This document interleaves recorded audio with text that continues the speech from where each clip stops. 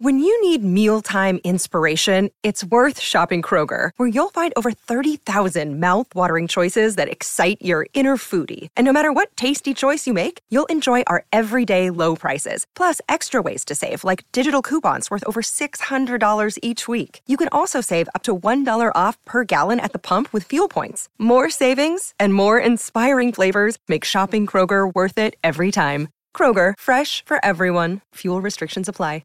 Hello, everybody. This is Marshall Poe. I'm the editor of the New Books Network. NBN listeners like to read books and buy them. So we thought we'd tell you that right now, our friends at Princeton University Press are having a remarkable site-wide sale. You can get 50% off books, including ebooks and audiobooks, with the code 50, F-I-F-T-Y, at checkout until May 31. You can save some real money on Princeton University Press books. I encourage you to go there and check it out. Welcome to the New Books Network. I'm Caleb Zakarin, the assistant editor of New Books Network. Today I'm speaking with Jim Cavallaro, the executive director of the University Network for Human Rights. Jim has taught human rights law and practice for nearly a quarter century, most recently at Wesleyan University, Stanford Law School, and Harvard Law School. I'm speaking to Jim about his work for the University Network for Human Rights. Hi, Jim. Welcome to New Books Network. Thanks so much for joining us. Good day. Good morning. It's great to be here. So I was wondering if you could first just start off by telling us a little bit about yourself and your background. So I was born and raised in Brooklyn, New York, and went to college in the Northeast and to law school afterwards. My background in human rights, which is the area that I've been working in for the past almost 4 decades now, really began in the 1980s. After I graduated from college, I started to work in a shelter for Central American refugees on the U.S.-Mexico border in El Paso, Texas, right across, literally just, you could practically see Juarez, the other side of the border. And it was a period in the 80s when the United States was receiving a lot of refugees from the conflicts, the civil conflicts in Central America, in the Northern Triangle, in Honduras, in El Salvador, Nicaragua.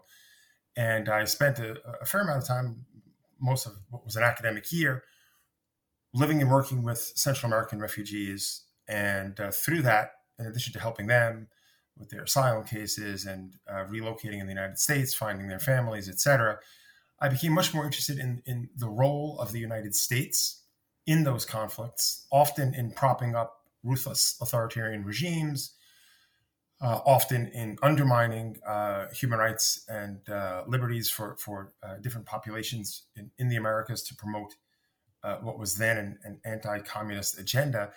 And that led me into human rights, and that led me into understanding the causes of civil conflict, the causes of these kinds of disruptions and human mobility, what was behind that.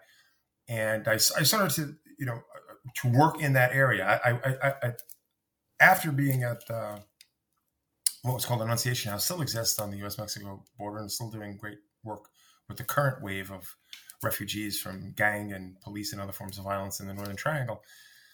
I went to law school at Berkeley and continued to work in human rights. And then from there, I got involved in a project to work in Chile with a human rights organization that was opposing the Pinochet dictatorship and defending political prisoners. I did that for a while. Then when I graduated from law school, I started working for Human Rights Watch, and I started working in Brazil. I later set up an office in Brazil of Human Rights Watch.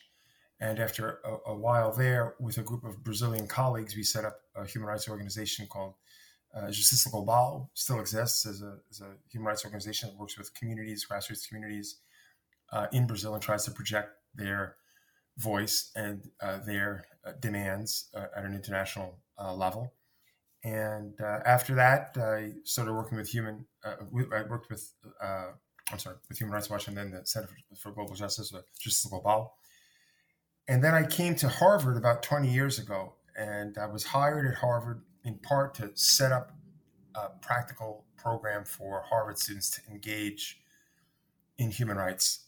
I did that for about a decade, and over that time expanded what was still is called the Human Rights Clinic at Harvard Law School. And in that, what we did was, I taught law and human rights standards, but mostly I taught and supervised law students engaged in the practice of human rights. And from there, I was recruited to join the faculty at Stanford and set up a human rights clinic there. I did that, again, for almost another decade. And in the last, and this is what I'm doing now, this is what I'm really happy to be able to talk to you about. And in the last 5 years that I was at Stanford, in addition to teaching law students, I was also teaching undergraduates and trying to engage undergraduates and also students from other non-law disciplines in the supervised practice of human rights with communities. So community-based human rights advocacy, training students outside of law to do that. And what I really liked about that is that what I found about the law, and I'm someone who's trained in law, I mean, I have a PhD also, but I'm trained in law, is that law can sharpen your thinking, but it can also really narrow your thinking, so that lawyers tend to look for solutions within law, understanding law, but only within law. And in the field of human rights, the solutions generally are much more diverse. They involve different understandings. They involve different ways of mobilizing people, changing public opinion, working with authorities, adopting different policies, and not only looking for the court where a suit might be brought to change things. And so by working with undergraduates, which I did for the last 5 years, I realized that was what I really wanted to do. And that's what led me to leave Stanford and to set up an organization called the University Network for Human Rights, which is now based on the campus of Wesleyan University back east, which is fine because I'm originally from back east. And what it does is it works with students, mostly undergraduates, with students in other disciplines. And we work with students in other parts of the world as well, in universities in Latin America and in Europe, to try to create spaces in universities where students who are not lawyers, who have other focus areas in their studies, where they can work with communities to promote human rights advocacy from an interdisciplinary perspective, not only using the tools that law gives you. So that's what I'm doing now. It's a long intro. I appreciate your patience. That's sort of how I got from there to here. I mean, yeah, that's a fascinating background. And, clearly you spent a lot of time engaging in the field of human rights. So, you gave us a little bit about some of the mission of the organization regarding working with undergraduates. Can you talk about some specific things that you've done with undergraduates in order to further this mission? Sure. So again, part of this is the key idea, and one other thing that I'd love to flag to frame this is, in addition to working with students from different disciplines and bringing different perspectives and approaches to bear, which I think is good for human rights and good for the movement, there's another recognition that several decades in human rights brought to me, and that is, over the past 4 decades, and I started human rights in the 1980s, there has been a quote unquote professionalization of the human rights movement, so that you can get a master's degree in the study of human rights. You can get I have a PhD in human rights. You can do that now. It is an area where there is a study, there's a discipline, there's a doctrine, but most of that is in law and is in legal doctrine. And part of the quote unquote professionalization of the human rights movement has been a distancing of the human rights movement from grassroots organizations that are working directly with communities. And so part of working with undergraduates, and I'll get to your question, part of working with undergraduates is about working with people who do not see communities as clients whom they are going to represent in different legal fora, but seeing them as partners in a much more broad spread, community-based approach to seeking social justice with a human rights frame. And so what kinds of things did we do with undergrads? I'll give you an example. When I was still at Stanford, and as I was transitioning to the University Network for Human Rights, we were working with a community in an area called Cancer Alley, which is the swath of Louisiana between New Orleans and Baton Rouge. And it's called Cancer Alley, which is your first clue that something is profoundly wrong, because there's a very high concentration of petrochemical and other industry that produces toxic emissions, and there's a high level of cancer in that swath of Louisiana. We were working with a community which was adjacent to a neoprene plant. Neoprene is the rubbery stuff that you use to make wetsuits and some industrial products as well. That's how it's known. And the folks in this community, overwhelmingly African American, something on the order of 90+%, depending how you measure the area, were very concerned because their clear sense was that they were exposed to chloroprene emissions and other emissions from the DuPont Dinka neoprene plant. They saw that their neighbors and their family members were becoming ill with respiratory illness, with high levels of cancer. They didn't quite know what was happening in precise data terms because the state authorities did not disaggregate the information about illness on a block by block basis. So they just knew the people in this county had slightly higher cancer levels, but the whole area has higher cancer levels. So they didn't really know what was going on. And we went out there with this, they invited us, they wanted us to come and help them. I was at the Stanford Human Rights Clinic from the law school. We went out, and when we got there, we were talking to people thinking that they would want us to represent them, bring some sort of domestic or international legal action. And pretty much to a person like, no, we don't want you to bring any legal actions. We've had legal actions, and people will sue the company, and they'll get a group of plaintiffs. The company will settle $100,000, make the lawyers happy, give them some money. Everyone lines up, gets a check for $100 on whatever day they're distributing the checks, and that's it. And the air continues to be polluted, and kids continue to come home from school with their noses bleeding, with their inhalers, and our aunts and uncles are ill with cancer and are dying and are in the local hospitals.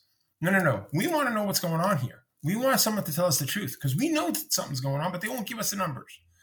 And so what they wanted us to do was to do what's called a household survey. They didn't know exactly what the terms were. They want to know what's going on. Talk to everyone, document it. And so we went back to Stanford. And by the way, uniformly, people told us this is what they wanted. We want to know what's going on. We want to figure this out so that we can press the authorities and change it. Went back to Stanford, and we worked with folks in public health, in medicine, in study design, in household survey design, in randomization. And, Stanford has all those folks like any major university. And then we decided to go back to apply the survey. Now, here's the catch. I have a group of students in the Human Rights Clinic. They're law students. I'm like, okay, this is what we're going to do here because this is what the community wants. None of my law students, wanted to do the household survey. Like, we don't do household surveys. We're lawyers. We're going to be lawyers. That's how, okay. But that's what the community wanted. So we got a group of undergraduates, and the undergraduates were happy to do this. Instead of their spring break, they went to Louisiana. They're working 12-hour days, applying this household survey that we had designed with experts at Stanford. And we did it in an area within about 1 to 3 kilometers from, or half a kilometer, adjacent to, out to 2-3 kilometers away from the plant. And what we found was a direct correlation between proximity to the plant and levels of cancer and other illness. At a level of statistical significance that is not 0.05 is good. It was 0.002, which is pretty close to causation, even though correlation is not causation, but very, very, very closely correlated. And with that information, we could design campaigns to press the EPA. Eventually, the EPA administrator recently went to the area. The EPA has called for emissions to be reduced. We developed a campaign where we brought some of the community members with us to Japan to talk to folks at the headquarters of the Japanese company to sort of put them on spot and say, why are you poisoning this overwhelmingly African-American community with your emissions in Reserve, Louisiana? And so just to say that's one thing that undergraduates have done. But just to give you another example, because we have undergraduates do the range of things we do. A lot of it is domestic. We're working on a big project. This is the second round of it in Connecticut, which is where we are, to try and reduce mass incarceration. We had a team of students at Wesleyan looking at the rates of incarceration during COVID to assess and understand the downward trend and to see if that's something that Connecticut could benefit from and move away from mass incarceration, taking advantage of a decrease in incarceration that occurred when COVID first struck in 2020. I have students, a couple of students in at the end of the year in January in Bolivia working on a documentary about abuses to incidents of summary executions during the interim regime of President Áñez, who took power in let's just say, in a process that did not respect the Constitution of Bolivia, generally referred to as a coup d'etat, but certainly we can say an illegal and irregular transition. And we're looking at two particular massacres, and we had students who were with a supervisor who's worked in Bolivia for 15 years, interviewing and documenting to create a documentary narrative of those incidents of rights abuse. We've had a couple of students just got back at the end of March from travel to Armenia. With one of our supervisors was born and raised in Armenia, speaks Armenian and Russian and understands the area, and is working on documenting abuses in Nagorno-Karabakh and that conflict with Azerbaijan to try and create documents to send to different UN authorities to ensure investigation and accountability for the abuses that have occurred, and to make sure that the peacekeeping operation actually keeps the peace. So those are just some of the things that students are doing. And again, what we found is with the right training, that undergraduates can do the same kind of work that law students can do. If again, they're a bit younger, they need a closer supervision, but they can do the work. Yeah, certainly, undergraduate is one of the key times when people, I think, are learning or trying to figure out what they want to do with themselves. And these types of experiences, even if, they end up going on to do something else, are obviously can be transformative personal experiences, and definitely key. So, I was wondering, in your role as the lead of the University Network for Human Rights, what is your favorite aspect of the job, and what is for you the greatest challenge? So, great question. By the way, I think it'd be really interesting for you to talk to some of the students who've participated in these trips. A couple of them, have passed on to us, to their supervisors, that the experience was transformative for them. That they saw that all of the education and capacities and privileges that they have as students at a prestigious university could actually make a difference in people's lives in a way that was palpable and tangible. And now that's what they want to do, as opposed to, selling commodities in Manhattan. They want to deploy their skills to advance the interests of communities whose voices are being stifled, and which is great. And so, since I did a lot of work for Human Rights Watch and for Justice Global, where I was, full-time human rights activist, and occasionally we'd have student interns. But honestly, I was just working, too many hours a day to give those students the attention that they deserve. They'd come in our office for a couple months in the summer, and we put them to work, which I think is what happens with most internships, to be honest.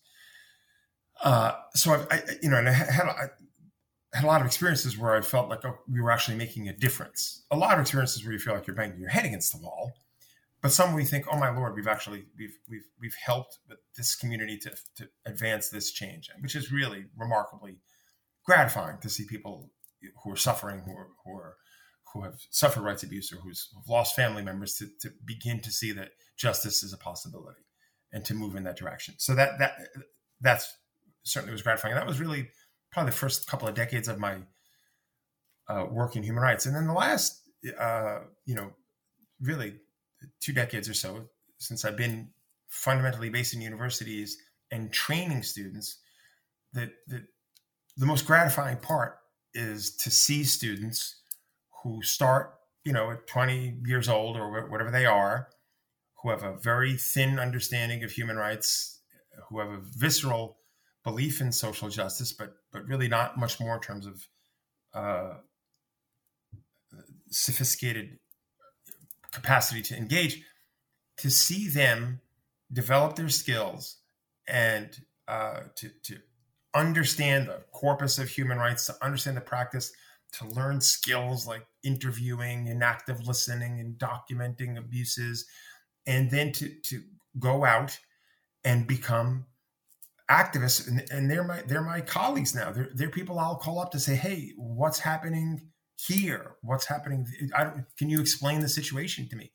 And to see and to invite those folks back and have them speak to students, and for students to see, I can be this person here. I can do this. I can have this level of impact. So that's what I'm, by far most proud of in this phase of my career, working with university students, is having some. And obviously, it's the students that they're talented, they're great. I'm guiding them initially, and then they're off on their own, and they're doing great work, right? So I'm not going to take credit for what they're doing, just so we're clear. But I feel like I've had something to do with their development. That's just remarkably gratifying, especially if you think, what can I do in the world? I can do as much as I can do. What can a number of people who I've worked with go out and do in the world? And that sort of gives me hope. To be honest, I have more hope in your generation than I do in mine. We've set the planet on fire, brought us to the brink of nuclear disaster, expanded inequality to record levels, etc. I'm hoping your generation can rewrite the ship. And the second part of your question is, what are the challenges? It can be tough. The work is, I've done a lot of research and documentation in prisons, and I take students and one or two students at a time into maximum security prisons in different parts of the world, and it can be difficult for students. So I as much as I think this is important work, and as much as I have a belief system where I think if you've to those whom much is given, much is demanded, much is required. I believe that. I think we're all interconnected. I think all of us have those, whether we want to own this or not. We have, let's say, debts or obligations to others in a society, particularly if we're relatively fortunate. So I do believe that that people should be engaged in some way, but it's not for everyone. And that's one of the things you see with students, and you take students places where they start to engage, and you realize that this is not the work for them, and that's fine. But it's difficult, and it's tough to see people having a hard time with it. If there's a student listening to this who is interested in human rights, but they don't know where to begin, which I think is the case for a lot of people when it comes to any sort of social justice, especially social justice on a global level, it's extremely difficult to know where to begin. What advice would you give them as far as getting connected with the University Network for Human Rights, and then also just more broader scale, someone who is interested in doing this, this type of work for a career? What advice would you give to an early stage academic or a student who wants to go and make an impact? Should they go to law school? Should they continue their studies? Should they get on the ground experience? Yeah, great question. First, I would say, if you're interested in this, feel free to ping me, or to, I'm on the University Network webpage, humanrightsnetwork.org. You can find me. We have our contact information. We encourage people to reach out to us. I'm Cavallaro at humanrightsnetwork.org. I'll try my best to respond to your email. I generally get to most emails within a day or so. So please reach out, and we can see if we might be able to help you. So that's the first and easiest response. But what I would say is, for people who are interested in working in human rights, I would say there's a collective misapprehension about the relative importance of let's call them the two key elements of community-based social justice work for human rights. Part of it is about working with communities and advancing their interests in the field of social justice. And part of it is about understanding what human rights are, what the standards are, what the norms and the oversight bodies are, etc. I think we emphasize far too much the second part, which is the more legalistic part. So people tell you, oh, you need to go to law school, and you need to study the doctrine, and you need to be a lawyer. And while all of that is helpful, uh, the more important and essential component is working with communities, listening to what they have to say, trying to recognize your role as a subordinate role, and trying to amplify the voices of people who are directly affected. And that requires a lot of skills that you generally don't learn at law school. And they're about, things like active listening and working with communities and working with organizations and figuring out how you can be useful to them without stifling their voices, without seizing agency. Like, those practices are basically community organization practices. Those are things that we need more people in the field of human rights to be good at. The second part, as things stand in the United States now, probably the best place to get the technical education in human rights standards is law school. But that's exactly what we're trying to change. At Wesleyan now, and I have to give a shout out to the folks at Wesleyan, from the president down, who've actually embraced what we're trying to do and have created a space for it. But at Wesleyan, we've created a minor which is pretty robust, which trains students in human rights standards, in human rights advocacy. It develops the skills they need to be human rights advocates. It works with them. We have a week-long simulation exercise where they interview 50 people, witnesses and actors that we hire to play different roles. So we've developed at Wesleyan a program that is actually more robust than the program that I ran at Harvard Law School and the program I ran at Stanford Law School. So, and we're doing this with other universities as well, although Wesleyan is the lead. What we're trying to do is create those spaces so that students don't have to go to law school, indebt themselves close to $300,000, study a whole series of legal topics that they might not really care about, so that they can work in human rights. Right? That's what we're trying to do is to create a structure in at Wesleyan, which I think we're doing or we've done at the start. The more intense, we have a pilot program, but the more intense program, the minor, is starting now, and in the fall we'll have our first full cohort of minor students. And in the following year, we'll have students from the Northeast come to Wesleyan to do this program. But the idea is that students don't have to go to, unless you want to go to law school. Look, I'm someone, I actually like law and legal analysis. I'm a law professor. I teach at Yale Law School. I taught at Harvard and Stanford. I happen to like law and legal analysis and thinking in those terms. I watched a TV show that you probably don't know what it is. It was called Perry Mason when I was a kid. It was an old TV show where the lawyer is totally ridiculous. I look at it now and I laugh at how bad the TV shows were then. But that's not our point. Our point is that, Law and Order or whatever TV show that like you see justice, and as a little kid without really understanding a lot, that's what you want to do. That's me. But when I went to law school, most of the people that I went to law school with did not really want to be in law school. They didn't know what the heck they were going to do. They got out of college. They worked for a year or two. They did pretty well on the LSATs, and they got into a good law school, so they decided to go to be a lawyer. That's who the law profession churns out. So when students come to talk to me and say, I want to go to law school, I always say, why do you want to go to law school? Most of them don't have a really good answer. It just seems like a thing to do. So I generally counsel students to think good and hard about why they might want to go to law school. And if they want to go to law school because they want to work in social justice, if they think they want to work in human rights, then I work through, what do you want to do? You want to work with communities? Well, here's how you can do that. You want to do media work to advocate for those communities? Well, you study communications. You do that at Wesleyan, one of the best places in the country to do that, right? So I'm very wary of counseling students to go to law school, and even students who say they want to go to law school, I to ask them why and have them work it through, and to make sure that that's really the right answer for them. But in terms of human rights, what we're trying to do, and I think we're getting there, is to create alternatives.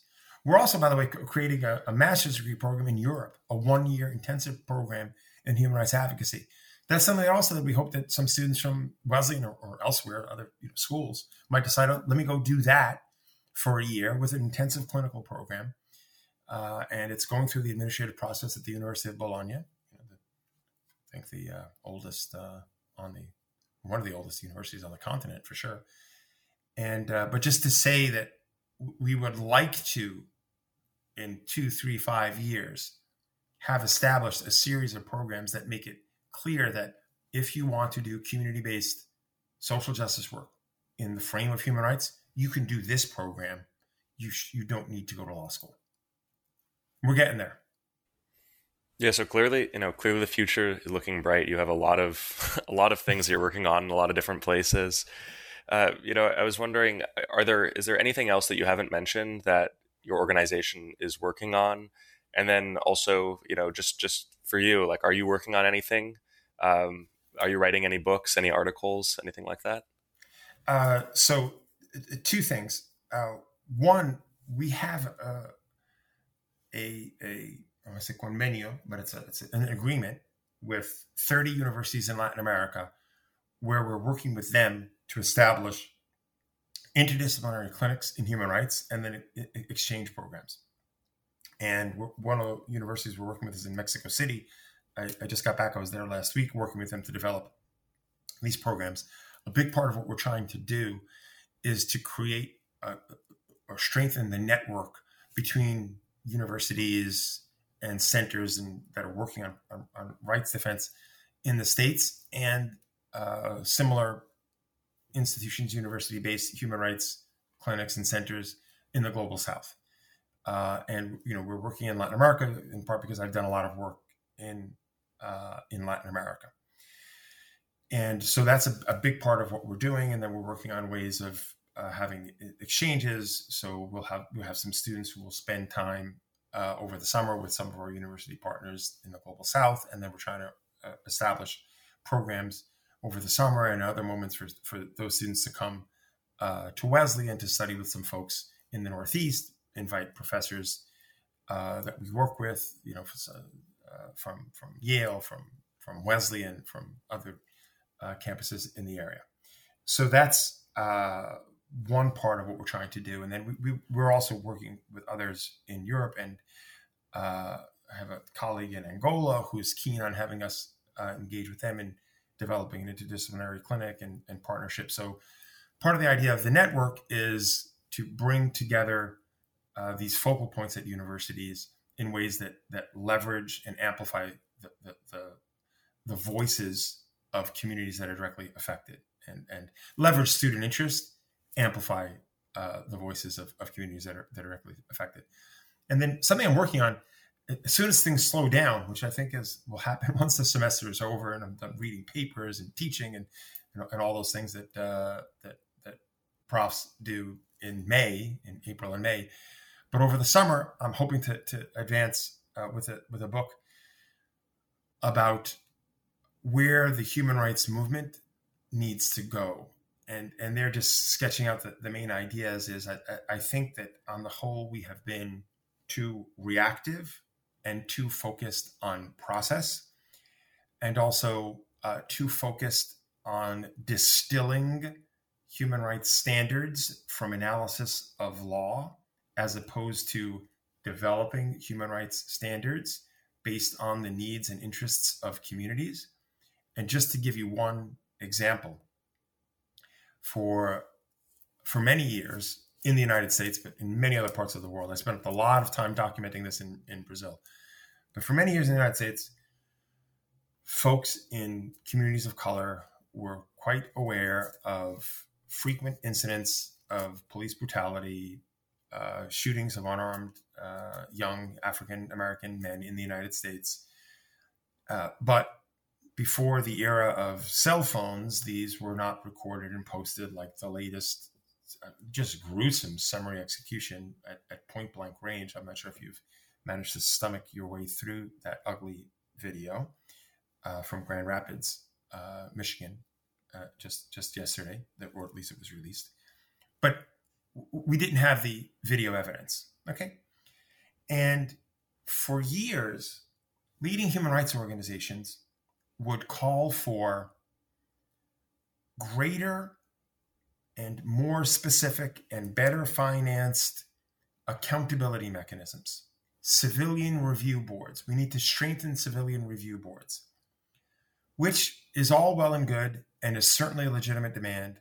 Civilian review boards should be strengthened if we have a police force with weapons, with the unfortunate disposition to use lethal force, and with the virtual guarantee of impunity if they use lethal force in a way that is illegal and that actually under law constitutes murder or manslaughter or some other criminal use of deadly force.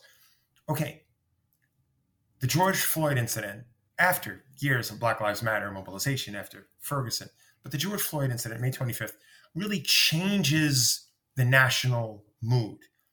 Mass protests, tens of thousands of people across the country for weeks on end.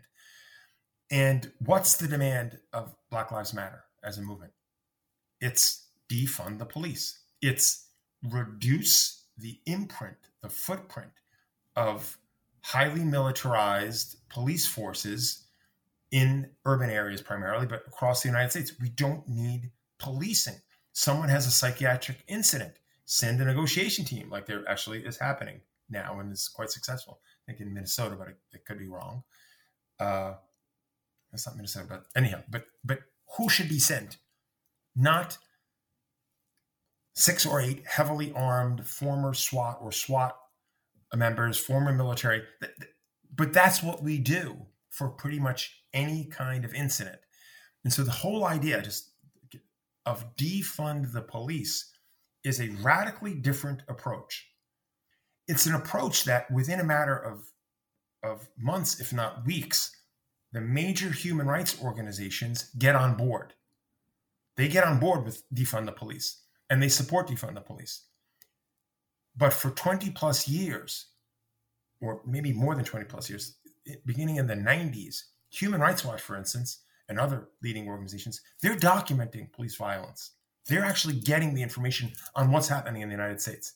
And they're not calling for defund the police because they're looking at human rights standards as lawyers do to see what are the standards that have been accepted collectively, and let's distill those standards and apply those. So what are the standards that make sense from the perspective of the community? And if you start from the community and work towards the norms, you get to defund the police. If you start from the norms and think like a lawyer, you get to have 3 members of the Civilian Review Board and not 2. Okay?